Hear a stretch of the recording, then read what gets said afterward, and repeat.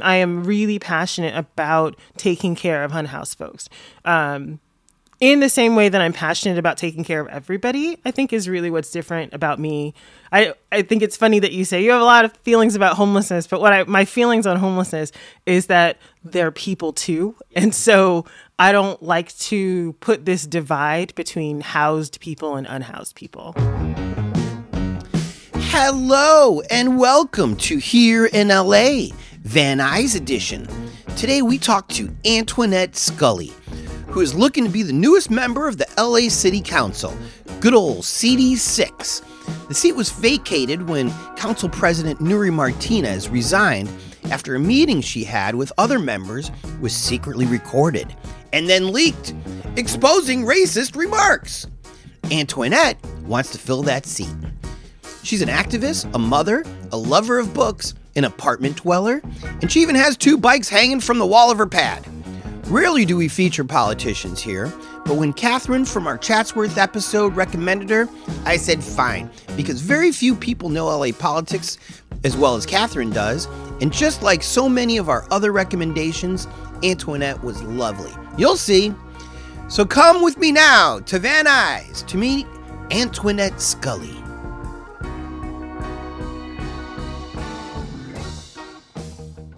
Hey everybody, I am here with Antoinette Scully in Van Nuys.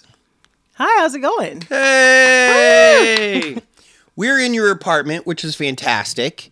This is my ideal way to interview people in the comfort of their own home. Thank you. In a way, because it's always nice to see people's houses. And everybody's different, and everybody's a reflection of what's in their house. I see a beautiful Black Lives Matter flag over here. What do you call this one? Is this the... This is a progress flag. Progress flag. Yes, so it takes the traditional rainbow flag, and I want to say this is from the early or like the mid 2000s. It takes the traditional rainbow flag, and then it adds a black stripe for Black people. It adds a brown stripe for brown people, and then it has a blue, pink, and white stripe to indicate trans people. I love it. I love it. Progress flag. Yes. See, a lot of people think that I do this podcast to teach the world. This is all about me. I learn every time that I do one of these episodes. I'm learning something. And so that's a progress flag. Awesome. This will be part of the blog post then. I also see a lot of books, but it seems like some of them are kids' books. Yeah. So, I mean, not only do I have kids, but I used to review books. And I think that you can learn just as much from a kid's book as from a, quote, adult book. Mm-hmm. If you want to learn a new thing, start with children's books. Because the writer had to really boil it down and make it easy? Yeah. Mm-hmm. And so if you want to learn any new concept, if you start, not even at like picture books, but I have like a picture book about the Quran. And but I always say, like, start with the middle grade books. Yeah. Because if you want to teach a kid that's in middle school that like 11, 12 to 13 to 15 age range, you really have to boil it down for them to understand it and then be able to act on that new information. Mm-hmm. So I really love middle grade books. I'm hearing an accent. Where are you from, Antoinette? I grew up in a small town called Eatonville, Florida, and it's about 15 miles north of downtown Orlando. Oh. Yeah. So I really love this. I am from the first Black municipality in America. It was established in 1887. It is not the first freedom town, right? There were other all-Black towns before this, but it was the first one to gain township. I grew up with Black mayors and city representation. Yeah. So I moved to LA in late 2008. Not all that long ago. I mean, what? It's like... I mean, Obama was 15, president. Yeah. Right after the president. What brought you out here?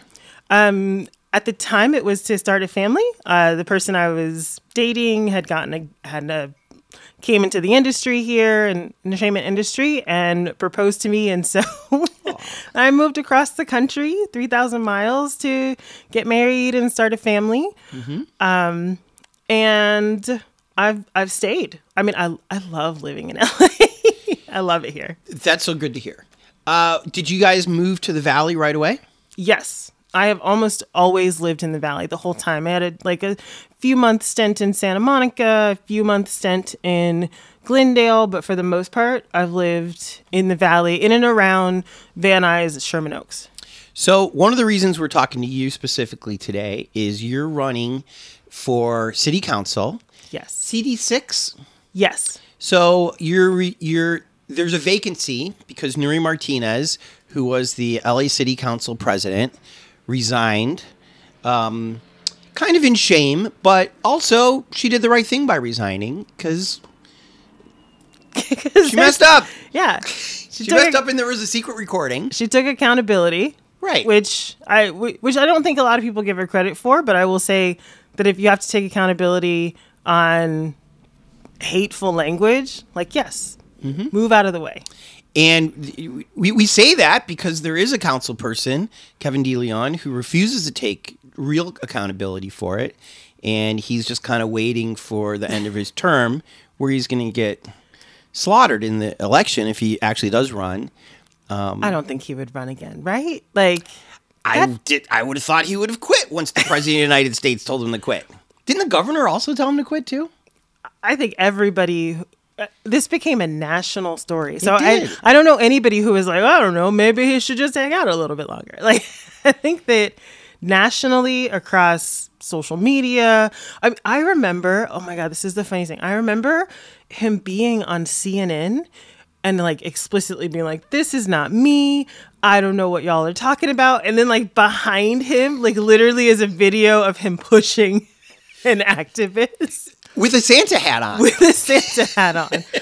So he's they're pointing to the video right behind him. He's like, I don't know what you're talking about. This can't possibly be me. I thought that would be the moment. I thought that was the end. And obviously we're still here. But it feels like there's not rules in place yet. Just like when we had our last sheriff. Obviously somebody who should not be the sheriff of LA. Yes. And yet there was no way to kick him out. But over time, the supervisors figured out, okay, let's change the rules because who knew that we were going to have this kind of a man as sheriff? So we needed a way to hit a panic button. And there doesn't seem to be one for city council. Yeah. I mean, I think about it in this way, is that the city is so compartmentalized, right? And I think at the start of that, it was, so that nobody holds too much power, right? We're all buddies. And so if you're in that office and I'm over there with the supervisors or I'm on the Metro board, right? We're all just going to work together and do it. And as our city has grown and as the hoarding of power has continued, people are like, well, I don't have to leave. I can keep this job. You can't get rid of me, right? We're so far away from the origins of why LA City was even enacted. And so we don't have any structure in place for it. Right. If you win this seat, will you try to put structure in there so that if... I would. So that's a difference, right? I haven't been too explicit about it, but I don't see myself as a politician. And so for me, I'm an activist running for office. And so I don't want more power. A lot of the work that politicians do, right, is to keep the power they have or to hoard new power so they don't pick a definite side sometimes, or they kind of skirt around their real answers. And for me, I think it's really important to be authentic and genuine and to say that I'm not here to hoard power. I want this seat to give the power back to the people who were the constituents. Which sounds great. However, a city council person, I think, lords over 200,000 people.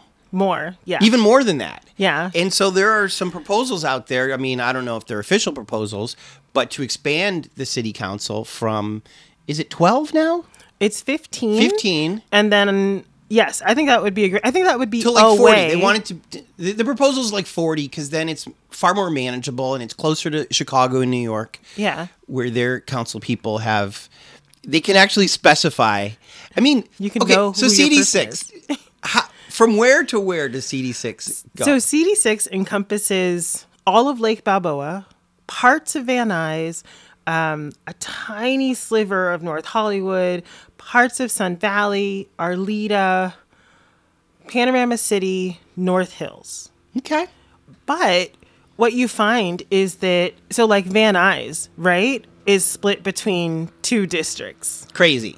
Sun Valley is split between two districts. Also crazy. And so you could have the same zip code as somebody and be in a completely different district. And the needs of each neighborhood are so different. The needs of what people want or even care about in Lake Balboa are so different than what people need or care about in Sun Valley because of the way that we've not taken care of constituents, right? So you'll talk to someone in Lake Balboa who's like, oh, I really wish we were doing more to keep the tree cover cut down, or that we could, make sure that the Sepulveda Basin doesn't get bulldozed. And then you'll have someone in Sun Valley who's like, we just have storm drains? Because they were hit by major floods on that first storm. I mean, every time it storms. I was just in Panorama City last week, and it's the same thing. Panorama City, North Hills are lacking in storm drains, so you are driving through rivers to get around. And I get it why the city shuts down, because in some parts of the city, you just can't get around. You're standing in ankle-deep water. People's houses are flooding constantly.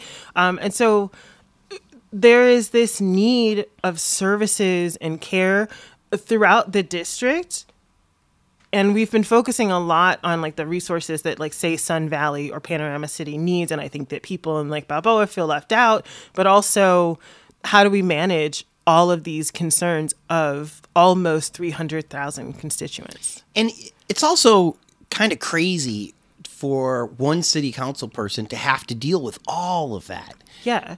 I mean, but I think it goes back to what you're talking about with power. Most politicians want as much power as they can. And so they want this huge district. And I think what happens is, like you pointed out, the people are usually left out. Because a person only has so many hours in the day. Your staff is only so large. Yeah. So probably you're only just putting out fires most of the time. Yeah.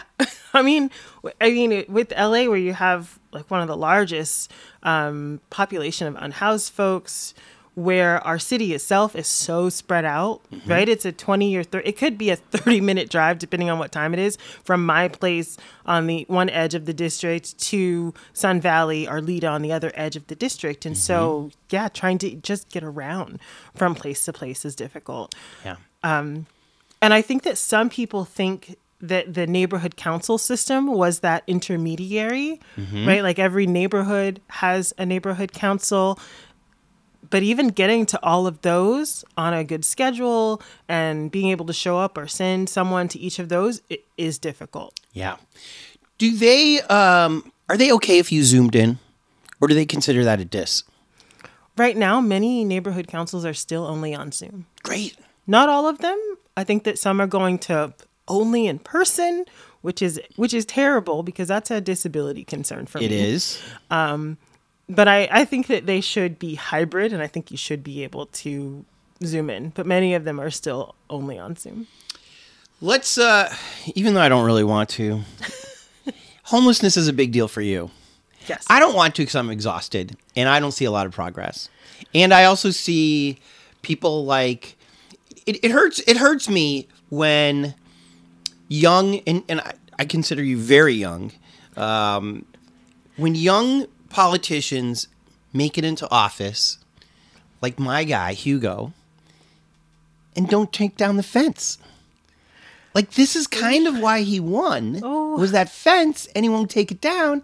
And it's like, wow, in months, you turn into the old guy? It sounds like you're going to make an excuse for him. I don't know.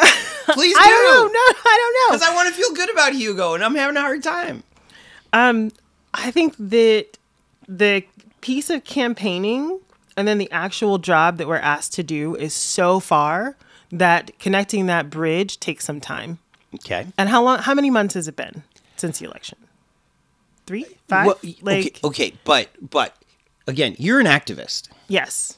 You're punk rock. I mean, I want things immediately. Right. But I know that city council takes years. So, But the kids ripped down that fence once he got elected, and he put it back up. They did. That's not punk rock. Right? Yeah. Now, granted, he's got to now be a different person, like what I think you're saying. Candidate Hugo is different than city council person Hugo. Is that what you're saying? Yes. And you have to kind of be an adult.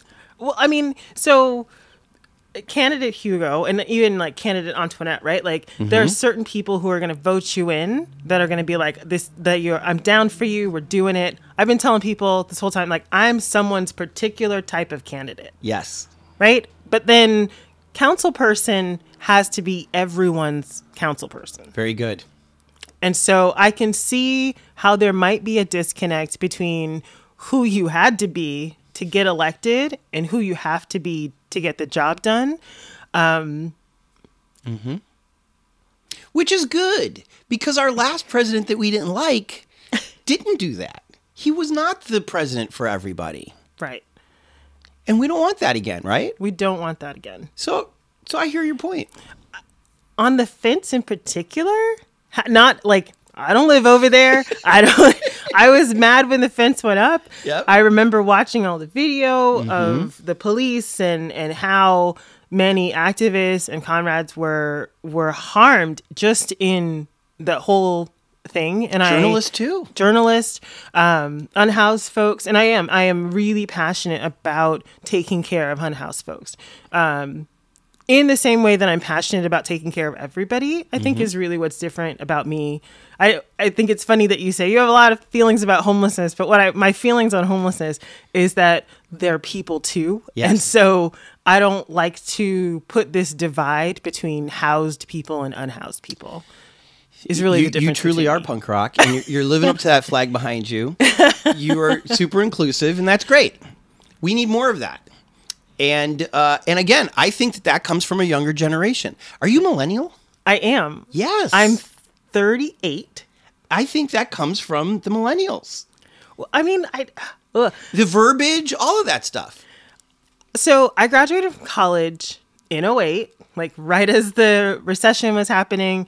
And then they were like, go back to college and get a master's degree. So I did that. And then the job still didn't come. The wages were still stagnant. I have 2 kids now. And so I'm of the generation where they were like, you have to do everything right. Like here are all the steps to doing the right things. Go to the good schools, start a family. You'll be able to buy, like, I'm never going to be able to buy a house.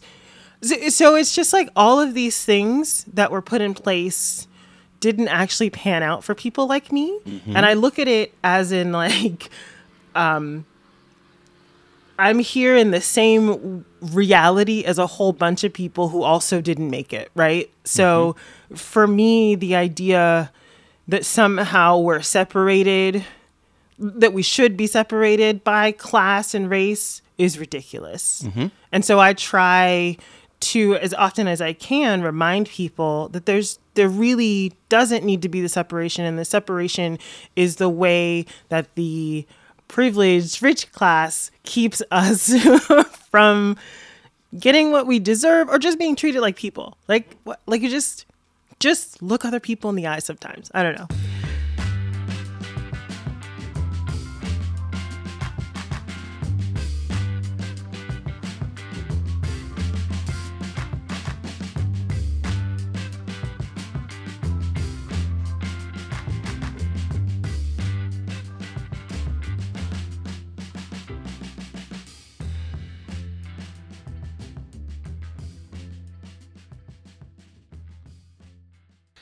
Let's talk about homelessness some more. Okay. We have a black mayor. We a do. black female mayor. We do. Who is up against it already. She's being criticized by how she's handling the homelessness. What's her program called right now? It's called Inside Safe. Are you a fan of Inside Safe? I'm going to put you on the spot. You're going to put me on the spot. I have not been hearing great things about Inside neither. Safe. And I think it comes to being rushed. I think it comes into hiring service providers who aren't already doing that kind of service. How about the chief of police being involved? That's unnecessary. Right. And this is something I really do rail against. I don't think that homelessness is a criminal justice issue, and so I don't ever think that police should be involved. Well, also, they haven't shown that they know how to do it. Because I agree with you, but if somehow they are the secret weapon, fine, let's use them. But they're the opposite, it seems to me, in LA. We would have known that.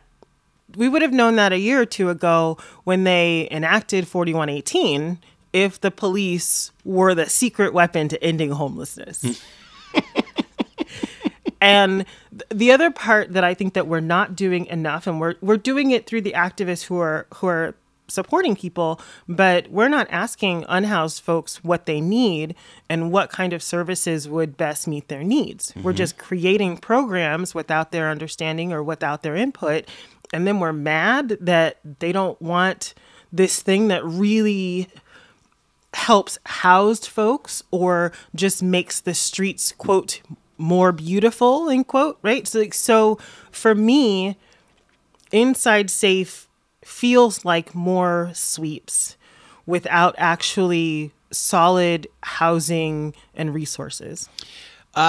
Recently, I heard that some of these people have been moved from one location to another, which, to your point about rushed, it seems rushed. It seems like there wasn't a set plan.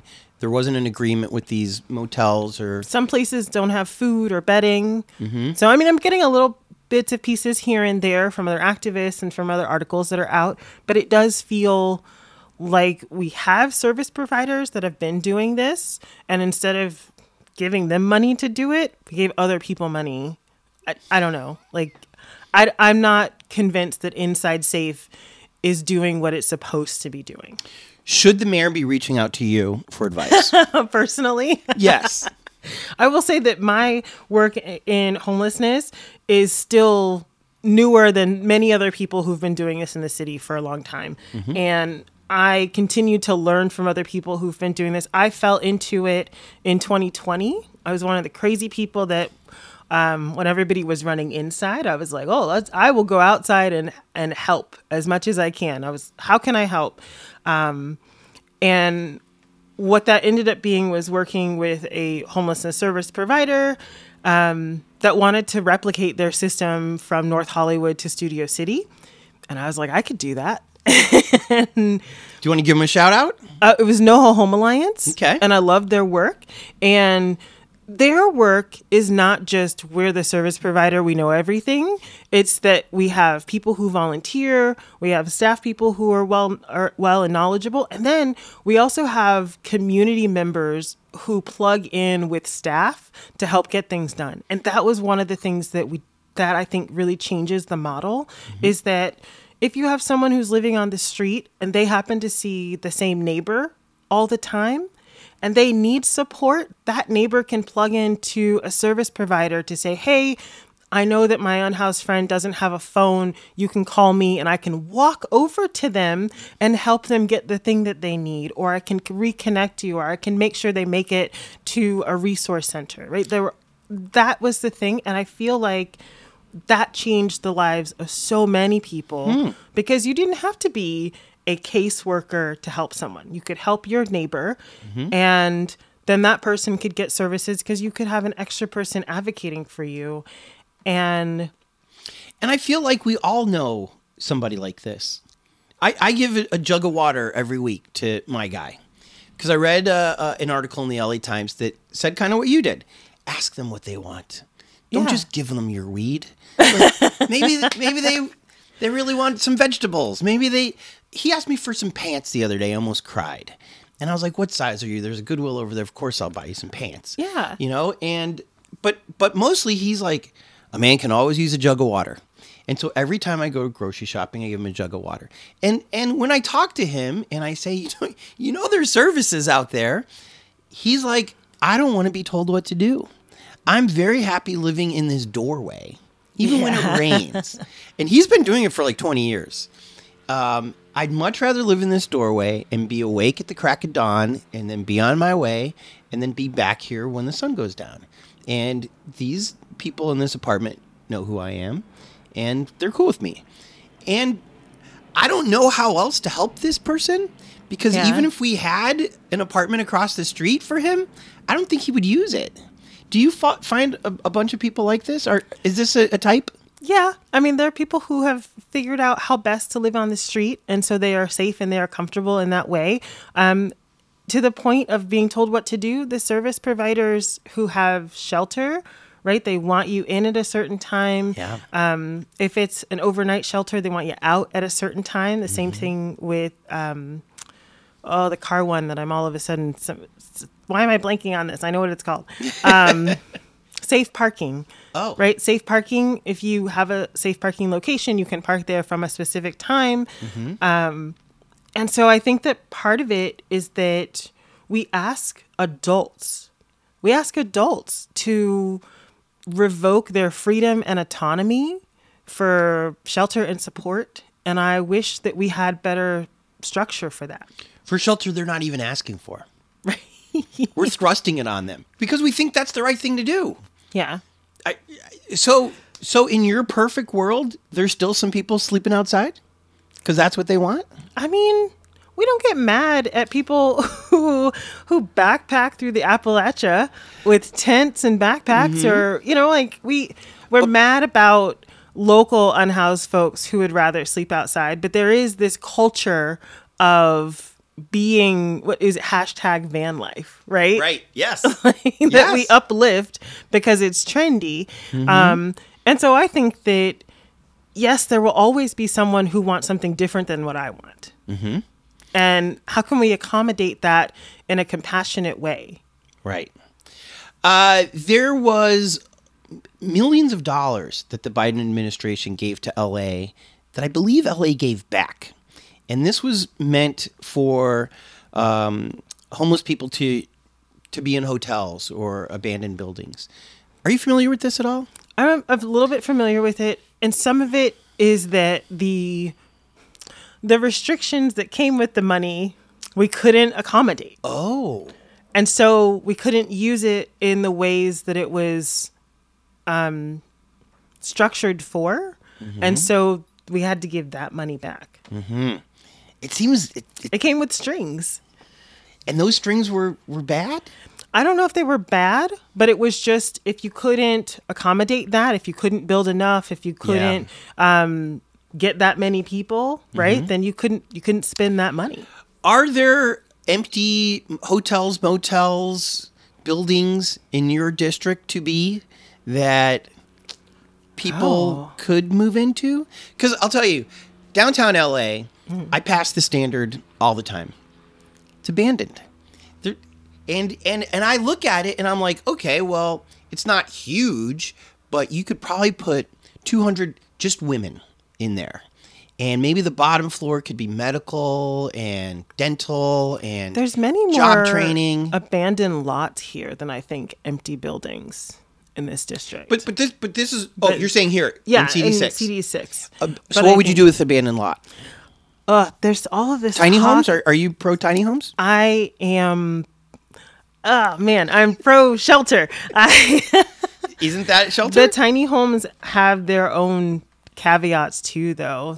I mean, we call them tiny homes, but many of them you don't get like a key to it yourself. You have to be let in and out of it. You do? It doesn't come with running water. Like they have bathrooms on site, but they're not in each individual unit, and so it's not a home. It is shelter. You don't sound crazy about this. Arnold Schwarzenegger spent all that money over by the VA to give these people. I mean, they do look like tool sheds. They are. And I hear some of KDL's tiny homes flood because they didn't put them up right.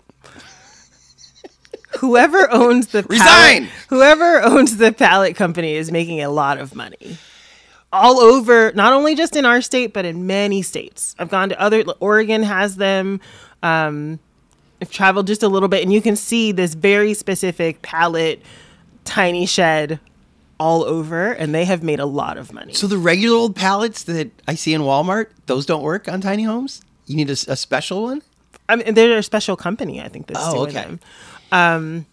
Okay, so It's not that I'm against them. I will say that I've had clients in the past who were very happy to get off the street and into a tiny home. Oh, good. Because what they wanted was a door to close behind them. Yeah. And the tiny home shelters provide meals. They have caseworkers. And so for some people, getting off the street by any means necessary was what they needed.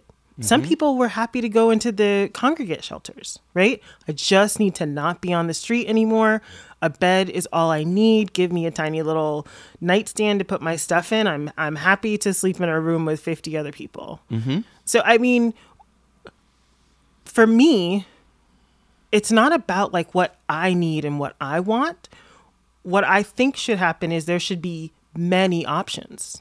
I actually think that if we had less restriction on some of the Project Room Key sites, that would be my most favorable ones, where people could go into a hotel room that had the same sort of structure as an interim shelter. They gave meals, they had caseworkers on site, but then you not only had a door to close behind you, but you had a bathroom that you could use as well inside your own space. crazy idea.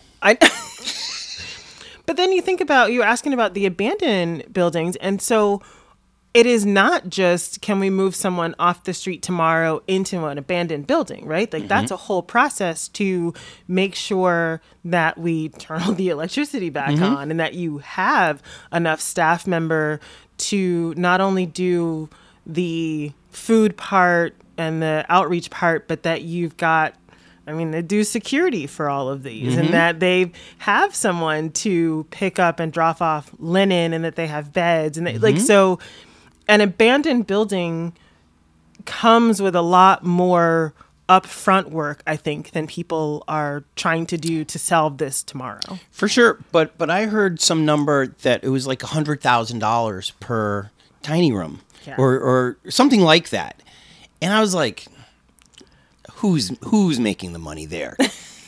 Antoinette, both of us would be rich if we were in that business. Forget the pallets. But $100,000 for a little... Isn't that crazy? It takes a lot of money to get one room. I don't think it's $100,000. I feel like it was $10,000 to build. 10,000 sounds reasonable. To build. That's not the number I heard. A tiny home.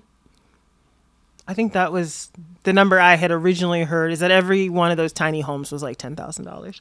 Makes sense. But that also, makes sense. They still don't have bathrooms. Well, then There's so many people on the street are disabled. And so it is difficult to get your body that's been weathered by actual weather, by sleeping on the ground or sleeping in your car. I mean, have you ever slept in your car more than like one day? Do you know how terrible your body feels? Yeah. And then to think, oh, I need to be able to get from my tiny shed to a bathroom that might be on the other side of this facility, right? Like, so I don't want to make it seem like it's not for everyone or like it's not from anyone, but I will say that living on the street does so much mental and physical damage that I really wish that most of the solutions were as convenient as possible. So now the president needs to consult with you. Fine. Work on Project Room Key, which in theory was a great idea, but it just didn't turn out that way. I mean, I only know of one hotel that it was used, and that was the, is it the Los Angeles hotel? The one that both Huizar and the Chinese guy were involved with. So I think it was very easy for the city to take that away. Oh, you know what I'm saying? Yeah, the ones that I'm familiar with, because, so the city is separated into different spas and then into different like precincts or whatever. So for me in the Valley, I only got to work with like the Airtel that was here in Van Nuys.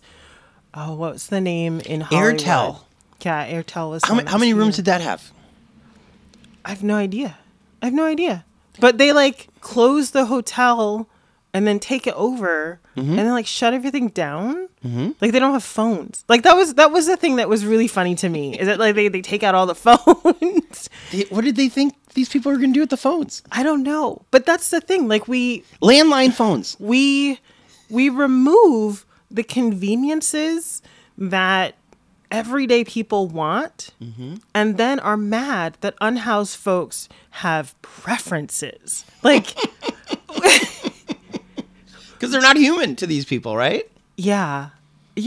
And if we saw unhoused neighbors as a neighbor, then we wouldn't think, oh, well, I will take out everything. I will just fire all the staff and we just won't have anything here but security and some outreach workers. And that'll solve the whole problem. And so from my perspective as a caseworker, it wasn't so much of like how many beds are there and, you know, who's running it. It was sort of like, can I please get this one client off the street today? Usually the answer to that was no. Because there's not space.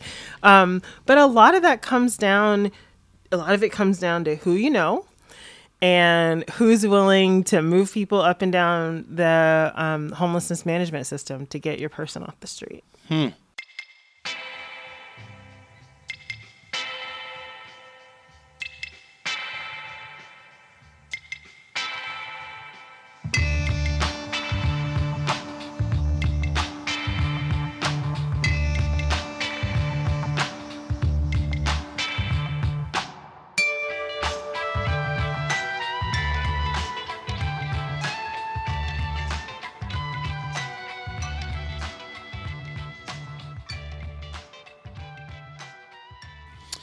Okay, let's wrap up all of this with, if you got elected for CD6, I feel like you would be a very different council person than Nuri. Yes. What would you say is the biggest difference that you would make compared to her? From what I'm seeing and what I'm learning about other people's thoughts about Nuri, not even just my own, but what other people have got feelings about, I really do think that for me, it's not about power. My understanding and what I've seen with Nuri and what she cared about and how she wanted things done was to make sure that she could shut everybody else out of the power structure and build her legacy, which continued the legacy of the people before her. And, you know, she's probably got people whose legacies she wanted to continue herself. And for me, coming in, it is not about that. I think people forget, too, this appointment, like this winning city council, would just be 2 years, right? So it is not an average 6-year appointment. It is not the ability to restructure everything that you could. It is to fix this mess. Because you're finishing her term. I'm finishing her term. Yeah. So it's 2 years, and then somebody else, or maybe even there'll be a whole nother election for 2024. And so for me coming in, my biggest goal is to provide that culture of care and compassion. Do you think that because this is an abbreviated term, that's the reason why a lot of these groups haven't put their seal of approval on you or anybody else? Yes. And also, I think what I keep being told, which is hilarious to me, is that people don't know me.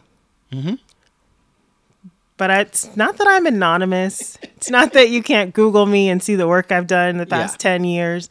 And I think with like all LA politics, people want to know how they'll be able to interact with you and whether you'll stay true to your message. Well, let me ask you about two different groups. Here I say I'm going to wrap up, and of course I don't. And we're really wrapping up with politics. We're going to talk about Van Nuys in a minute. Okay. There's the DSA, and there's the People's City Council. Richie has been on this podcast. Okay. Special 2-hour episode, because he and I, we can talk. And he was great. But, okay, Is there somebody more to the left of you who's running for this position? Not in the least. Then why are they dragging their feet? I mean, did you see the LA Times article of, no, we're not in the valley. We don't know who's over there. We don't organize in that part of the city. It seemed like not them saying these things. They don't care. People's city council is punk rock. That's why I like them. They don't give a crap, right? Right. And they were way against Nuri. So does that mean they only care about the valley when they're against something? I mean, leftists are a strange bunch, right? We will dismantle our own systems to make sure that the people we don't want in office get in office. True. I think that some of it really is not wanting to bogart something, but I really think that they missed the opportunity to organize during this time period by deciding to stay out of it. And I will say, what I expected to happen as someone who's been following politics and the organizing for a little bit is I expected to be like, hey, I'm going to raise my hand as this radical abolitionist leftist. The rest of y'all are going to get behind me and make sure that we accomplish this task together. And I was dumbstruck. I was heartbroken. I was like sad to find out that, hey, I'm not the one they want. Right. And it could be anything. I think some of it's racism. No. I mean, no. I think some of it's patriarchy. I mean, right. What could it be? What could be different about me than any other leftist person that's run for office as an abolitionist or as a radical in the past? I don't know. 6 to 8 months. So maybe racism in the fact that maybe they want a Latino to represent a majority Latino. Maybe. Is that what you're thinking? No, that was not what I was thinking. But let me put it this way. As a Black woman, it is hard to determine whether anything around me is racism or something else. Yes. And so looking at the way that things are playing out, and it's not that I want to call people out or anything, but like looking at what's going on and people who are stepping back and who are deciding not to organize with and around me, how can I tell the difference? Well, also, if you're a political activist group, get out there. Make a choice. What is their fear? Well, okay. Let's get back to DSA. Okay. It seems like they do have a lot of fear. I feel like they are different than People's City Council. They are very different.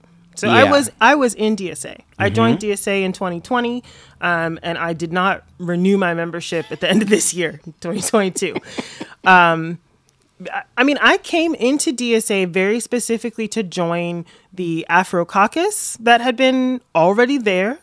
I wanted to organize with more like-minded people.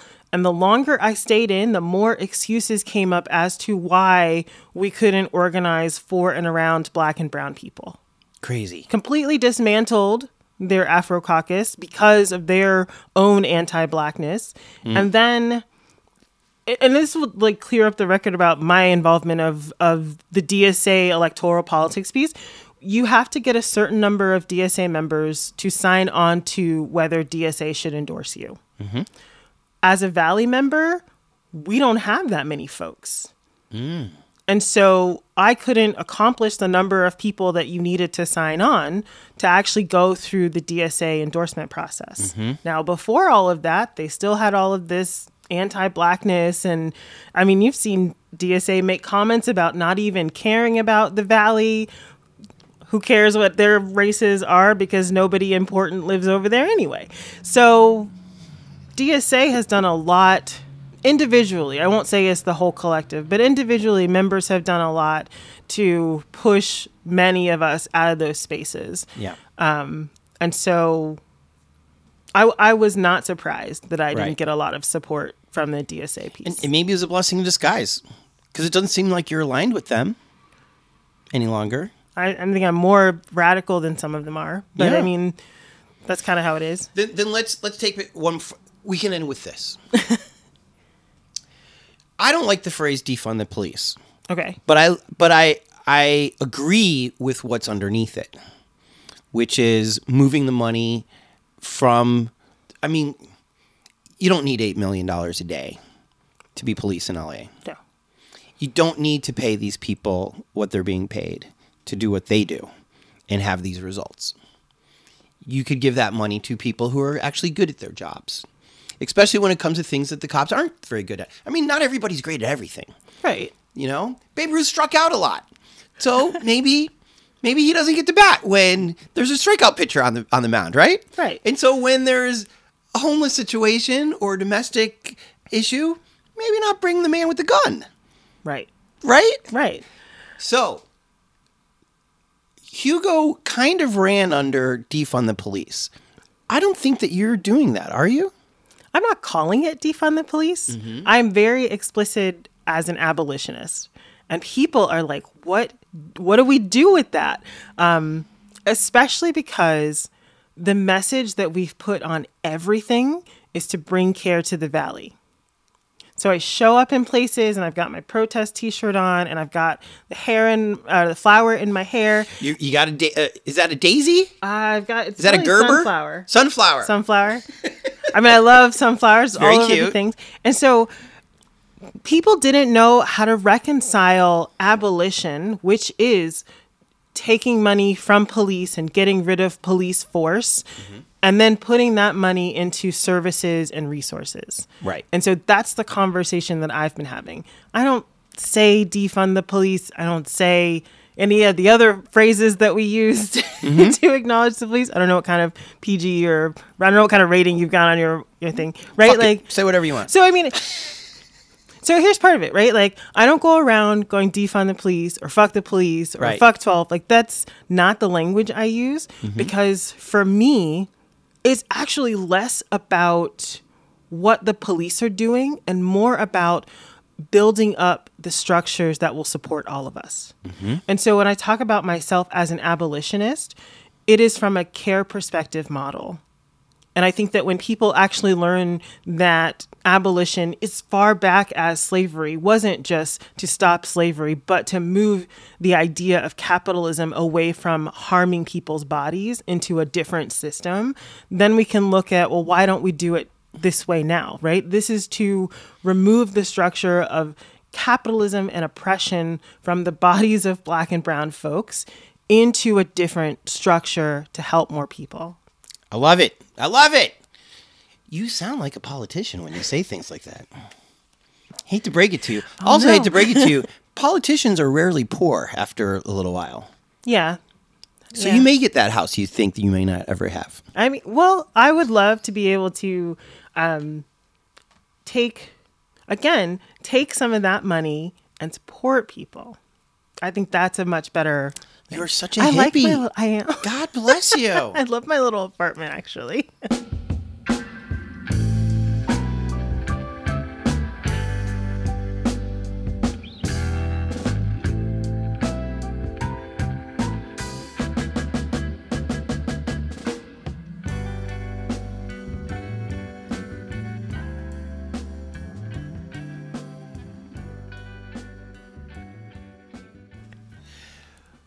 Let's move over to Van Nuys. I am an Uber driver by day to support this podcast. And it has worked out perfectly. Really? Because it allows me to drive everywhere in LA and talk to the people. And so just this morning, I drove a young teacher who's about to be a teacher to her place not that far from here. And I said, if you were going to make a postcard about Van Nuys, who would be on it? What would be on it? And she couldn't think of a thing. And again, that's another reason I'm doing this podcast, is because the Valley, in my belief, even though it's as big as San Diego, doesn't have the greatest PR, doesn't have traditional landmarks. There's not like a giant tower with a disco ball on top of it. No. You know? Even Santa Monica's pier has that cute little pier sign that you can put on a postcard. Yeah. But there's really nothing in the valley that's like that, which is okay. We have to be more subtle with why we like things. So what are some of the more subtle things about Van Nuys that you like? I like how much more walkable places are in some parts of the city. Right? So from where I am, I can walk across the street and like go to a 99-cent store, or go to, there's usually street vendors. And so I can walk a block up to Van Owen and get, food or drinks or whatever. I'm in biking distance to a lot of the places I like to eat. What? You have a bicycle? I do have a bicycle. You can't see it from where you're sitting, but I'm I actually obsessed with people having bicycles. I actually have a tiered freestanding bicycle holder, a rack. It's a bicycle rack. Do your children ride bicycles? My children do not ride. It's not safe here. It's. I only want to ride bicycles on the bike paths, but I will ride it in the street. Even in the valley, it's not safe. No, I wish it were safer. Is that fixable? It is fixable. Good. If we had more bike lanes, if we had more protected bike lanes. Yeah. If we built, so I am quite literally across the street from the Woodley Orange Line station, which means I'm across the street from the bike path. Mm-hmm. And if we had more of those, like parallel to the same Victory Boulevard, just like farther north and then farther south, yeah, I think that would be amazing. Mm-hmm. I think it'd be great. But one way to get more bike lanes, and it's already in the mobility plan, I talk about it a couple of times here and there, but they will paint a bike lane when they repave a road. Oh. And the city council people just have to ask for it. So you have to be aware of it first to know to ask for it. Yeah. Okay. Yeah, but it's the city has a whole mobility plan to upgrade their transit and their bike lanes, and most of the time it doesn't get done because people don't ask for it. Weird. Yeah. Nuri never asked for it? I mean, Nuri didn't ask for a lot of things. We're burying her. I know. Which is fine. This is what happens. She didn't want it. She wanted other things. And you're right about power. She became the city council president. What does that mean? You wanted the power. Yeah. The current guy pretends that he didn't want to be the president either. He didn't say no. Right? Yeah.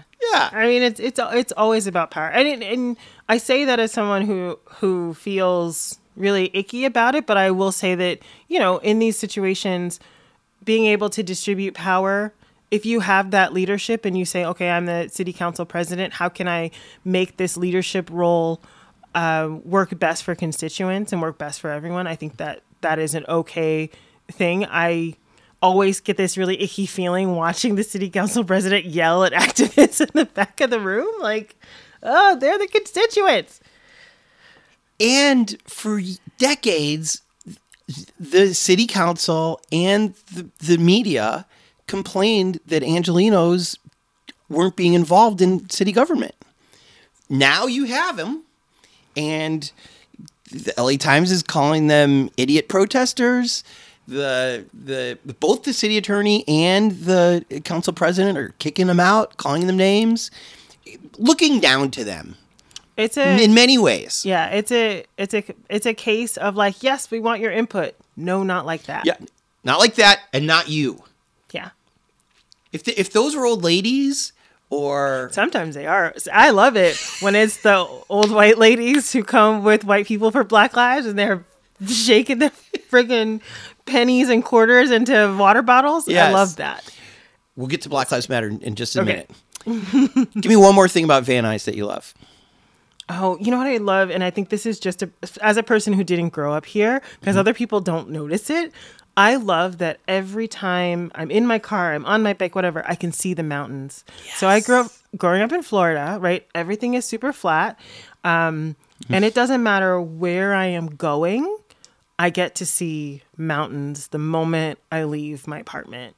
And I'm that person who's in the car on the 101 that's like, ooh, the mountains today, right? Like, ooh, it's so clear. Or, oh, I can't see the mountains. It's too crowded. Or it's green. Or there's snow up there. Yes. I'm the same way. every day.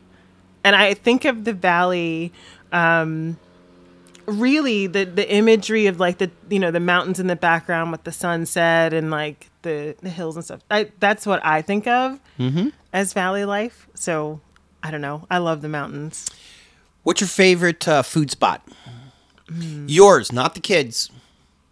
Because I know moms kind of put themselves in the back seat for the kids. Well, we go to this pizza place. Forget the pizza place. What do you love? There's a Thai place down the street that I really like.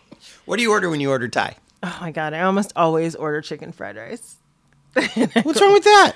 It's a very... Chicken fried rice at the Thai place? I know. That is the... But maybe it's good. Is it? It is so good. It is so good. Okay. Let's talk about Black Lives... We can wrap it up with Black Lives Matter. For a little while, it was great. People were in the street. They were mostly not even black people. Mm-hmm. I see it in people's windows. Growing up in an all-white suburb of Illinois like I did, never dreamed of anything like that. Never dreamed of Obama as my president either. Or Michelle as my first lady. Like, all of that was kind of a dream, a beautiful dream. And then this Black Lives Matter thing showed up, which also I never expected. Yeah. And then the police just got meaner. Here they are talking. But poor Colin Kaepernick lost his job. Peacefully protesting. Blackballed out of the NFL. And the cops just got uglier and meaner. Even the LA cops got uglier and meaner. LA cops, the LAPD is one of the most dangerous police forces in the country.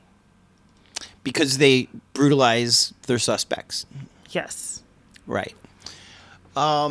Is there anything the city council can do about that if you became the city council person? About police in general? Yeah. Or is there anything you can do?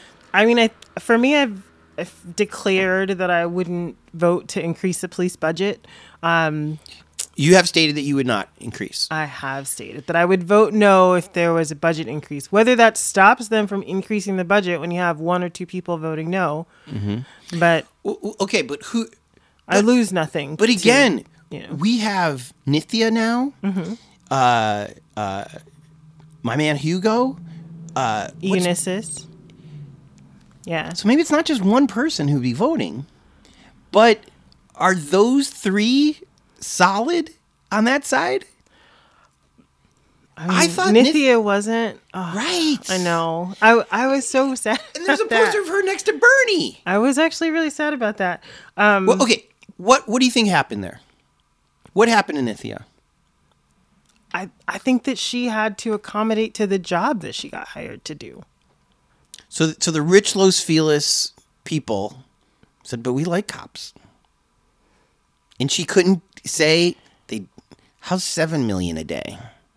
It's still $7 million a day, baby. I mean, I try not to... I try not to be like, this is how people should do their jobs.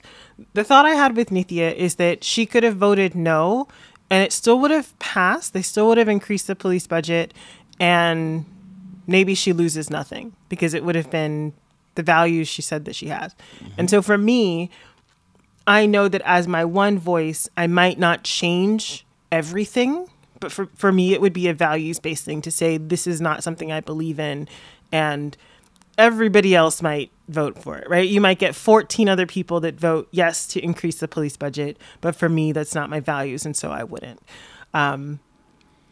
It's not your values because they have enough money as it is? I mean, it's not... No, it's not my values because I don't want there to be more police. Mm-hmm. And so I would... Because they're dangerous and they kill people and they are bad at their jobs. I mean, all police or just these police? All police. Mm-hmm. I mean, they only solve, 1% to 2% of crimes anyway? Is there a big city where the police are good at their jobs? I have no idea. I haven't seen it. I haven't heard of it. And I keep hearing that police have like half the budget of most major cities. Right. And, again, Mayor Bass, who we probably both voted for. Yes. Yes. Fell into that same trap. Do you think that it's a quicksand for politicians? It's first of all, I think it's very easy to just rubber stamp the police, and I think it's lazy if I'm to judge it. I mean, I think it's really easy because it's how we do business. And I think that one of the things that we kind of think about, I mean, like LA is one of the largest cities, if not the largest city, right? But we don't have to do a thing because cities do it.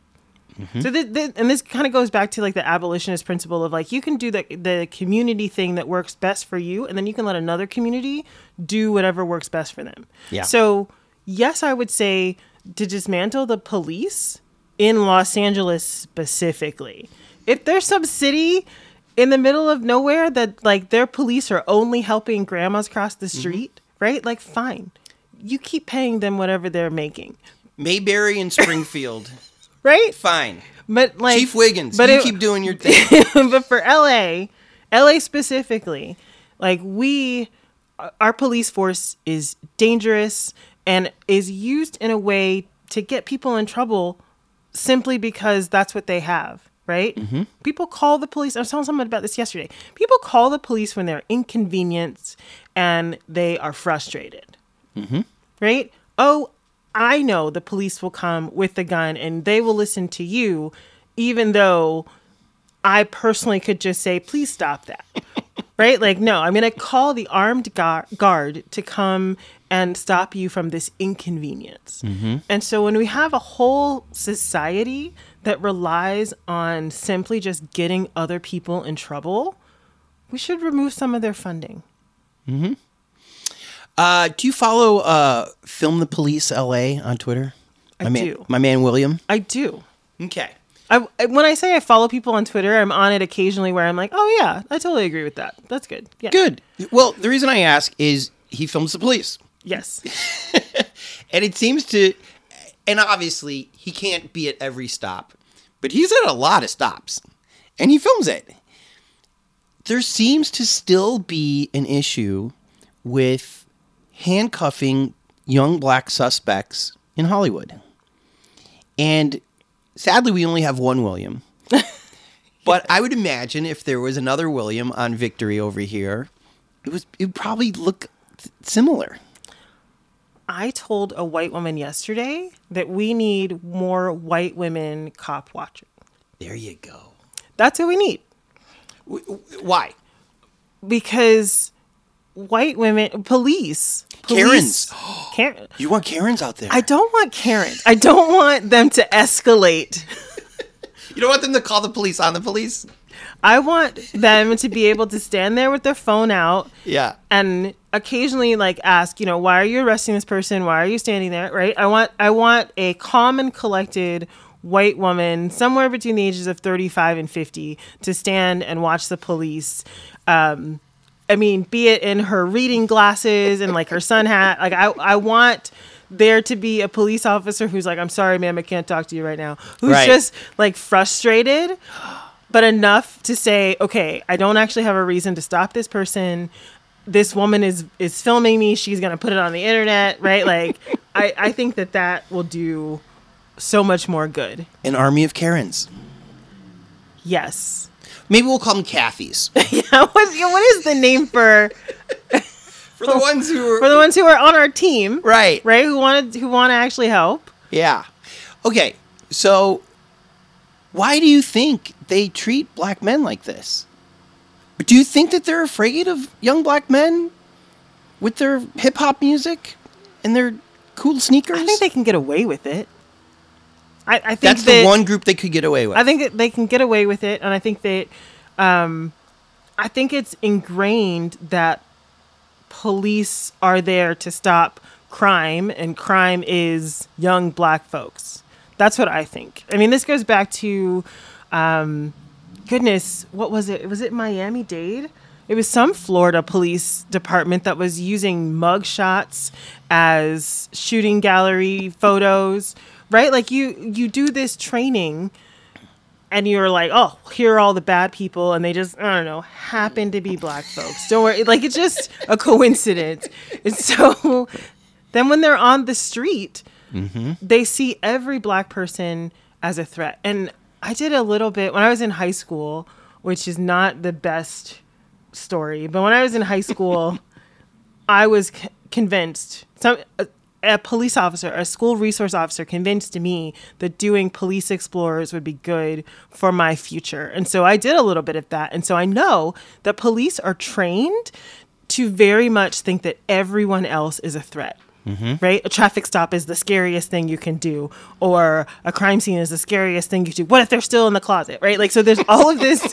They are trained that everybody around them is going to attack and kill them. Yeah.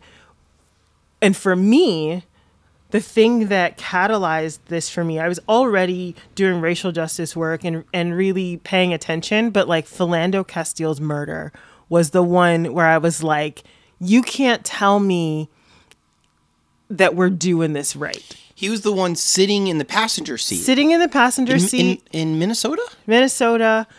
He was a teacher? I think he like worked at a school. I don't know if he was very specifically a teacher. Worked at a school, said explicitly, I have a gun license. I have a gun in the car. Do you want me to show it to you? Child in the back seat. Philando Castile and I are born the same year. His daughter is the same age as one of my daughters. And that incident, and I remember being on Twitter at that time, right? In the middle of the night, a parent up with a, small child being up and looking on Twitter as they go, oh my God, the police have killed another person. And then like learning more and more about this person as the day goes on. And I stopped driving in Los Angeles because at that moment I was like, he did everything he could have and he was killed. And if my child could be hurt just from sitting in the same car with me, I don't need to be in a car ever again. And so when I think about defunding the police or just making it so that they're not everywhere, that's what I think of. I think of how many more people can be saved if the police only did the scariest things that police can do. Get them out of homelessness, get them out of mental health, get them out of traffic stops, stop giving people jaywalking tickets, like just stop cruising around the city looking for trouble, because that is when we get hurt. And so, yeah, that's my thoughts. Antoinette, a dark way to end, but maybe the perfect way to end. Best of luck to you on April 4th. Mm-hmm. Who's your biggest competition? Who do you think is leading the pack, if not you? If not me. There are 3 candidates who have a lot of money. The other thing I need to ask you about. Establishment. You're not taking big money from people. No. I'm not taking big money from people. Do you think that's smart? Do I think it's smart?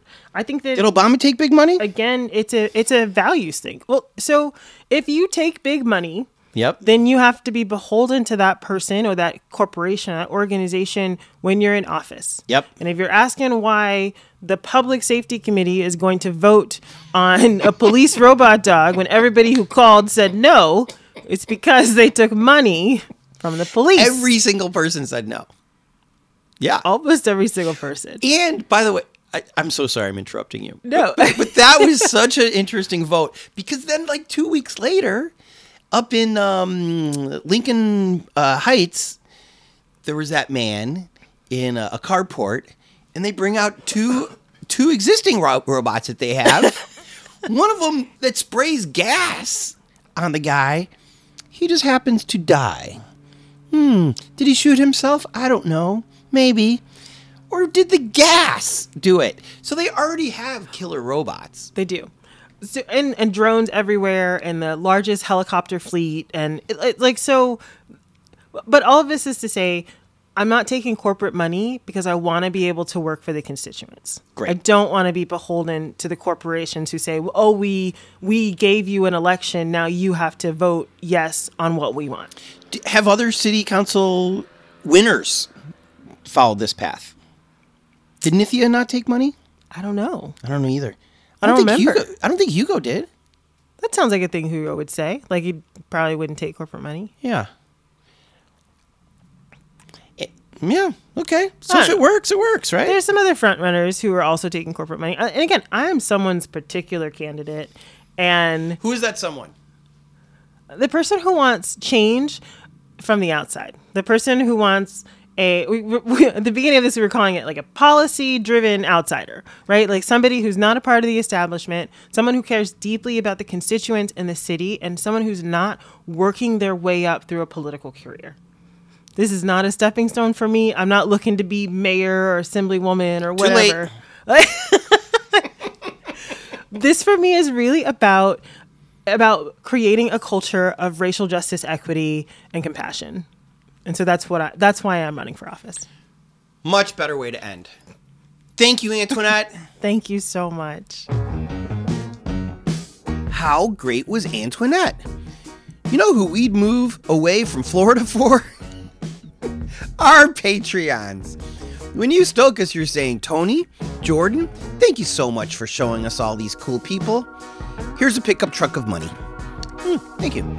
So shout out to our Patreons, Nancy Rommelman, Sean Atlow, Matt Mills, Sean Wallace, Greg and Molly, Jamie Taylor, Mark Johnson, Kira Ann, Barney Granke, Ben Welsh, Jen Adams, Trevor Wilson, Bree Wild, who's recovering from a cold, feel better, Dougie Gyro, Christina Up North, Robin Carey, Adam Shorn, Ben from Down Under, Chris from the ATX, and our newest Patreon, Gregor.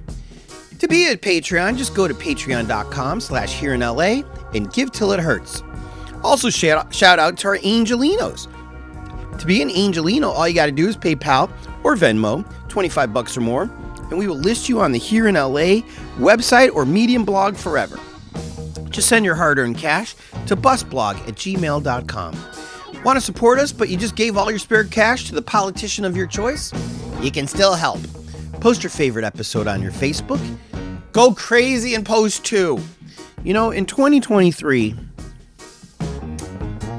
I yearn for a day that somebody posts 2 of their favorite episodes in the same day on their Facebook. That's my little goal. I'm pinning it to my wall next to where my bicycle should be. Pin. Tweet something nice about us. In fact, anytime you see me tweet about an episode, retweet it. And for God's sake, tell your friends.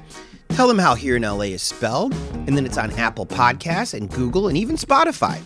Here in LA is produced by myself, Tony Pierce, and a man who is the mayor of Funk Street, Jordan Katz. Editing, mixing, and music supervision by Jordan Katz. Songs by Oregon and Jordan Katz. Special thanks to Cindy for creating the logo, Jen for inspiring this, and public servants who truly want to do the public's work instead of grasping for as much power as they can have. Thank you for all you do.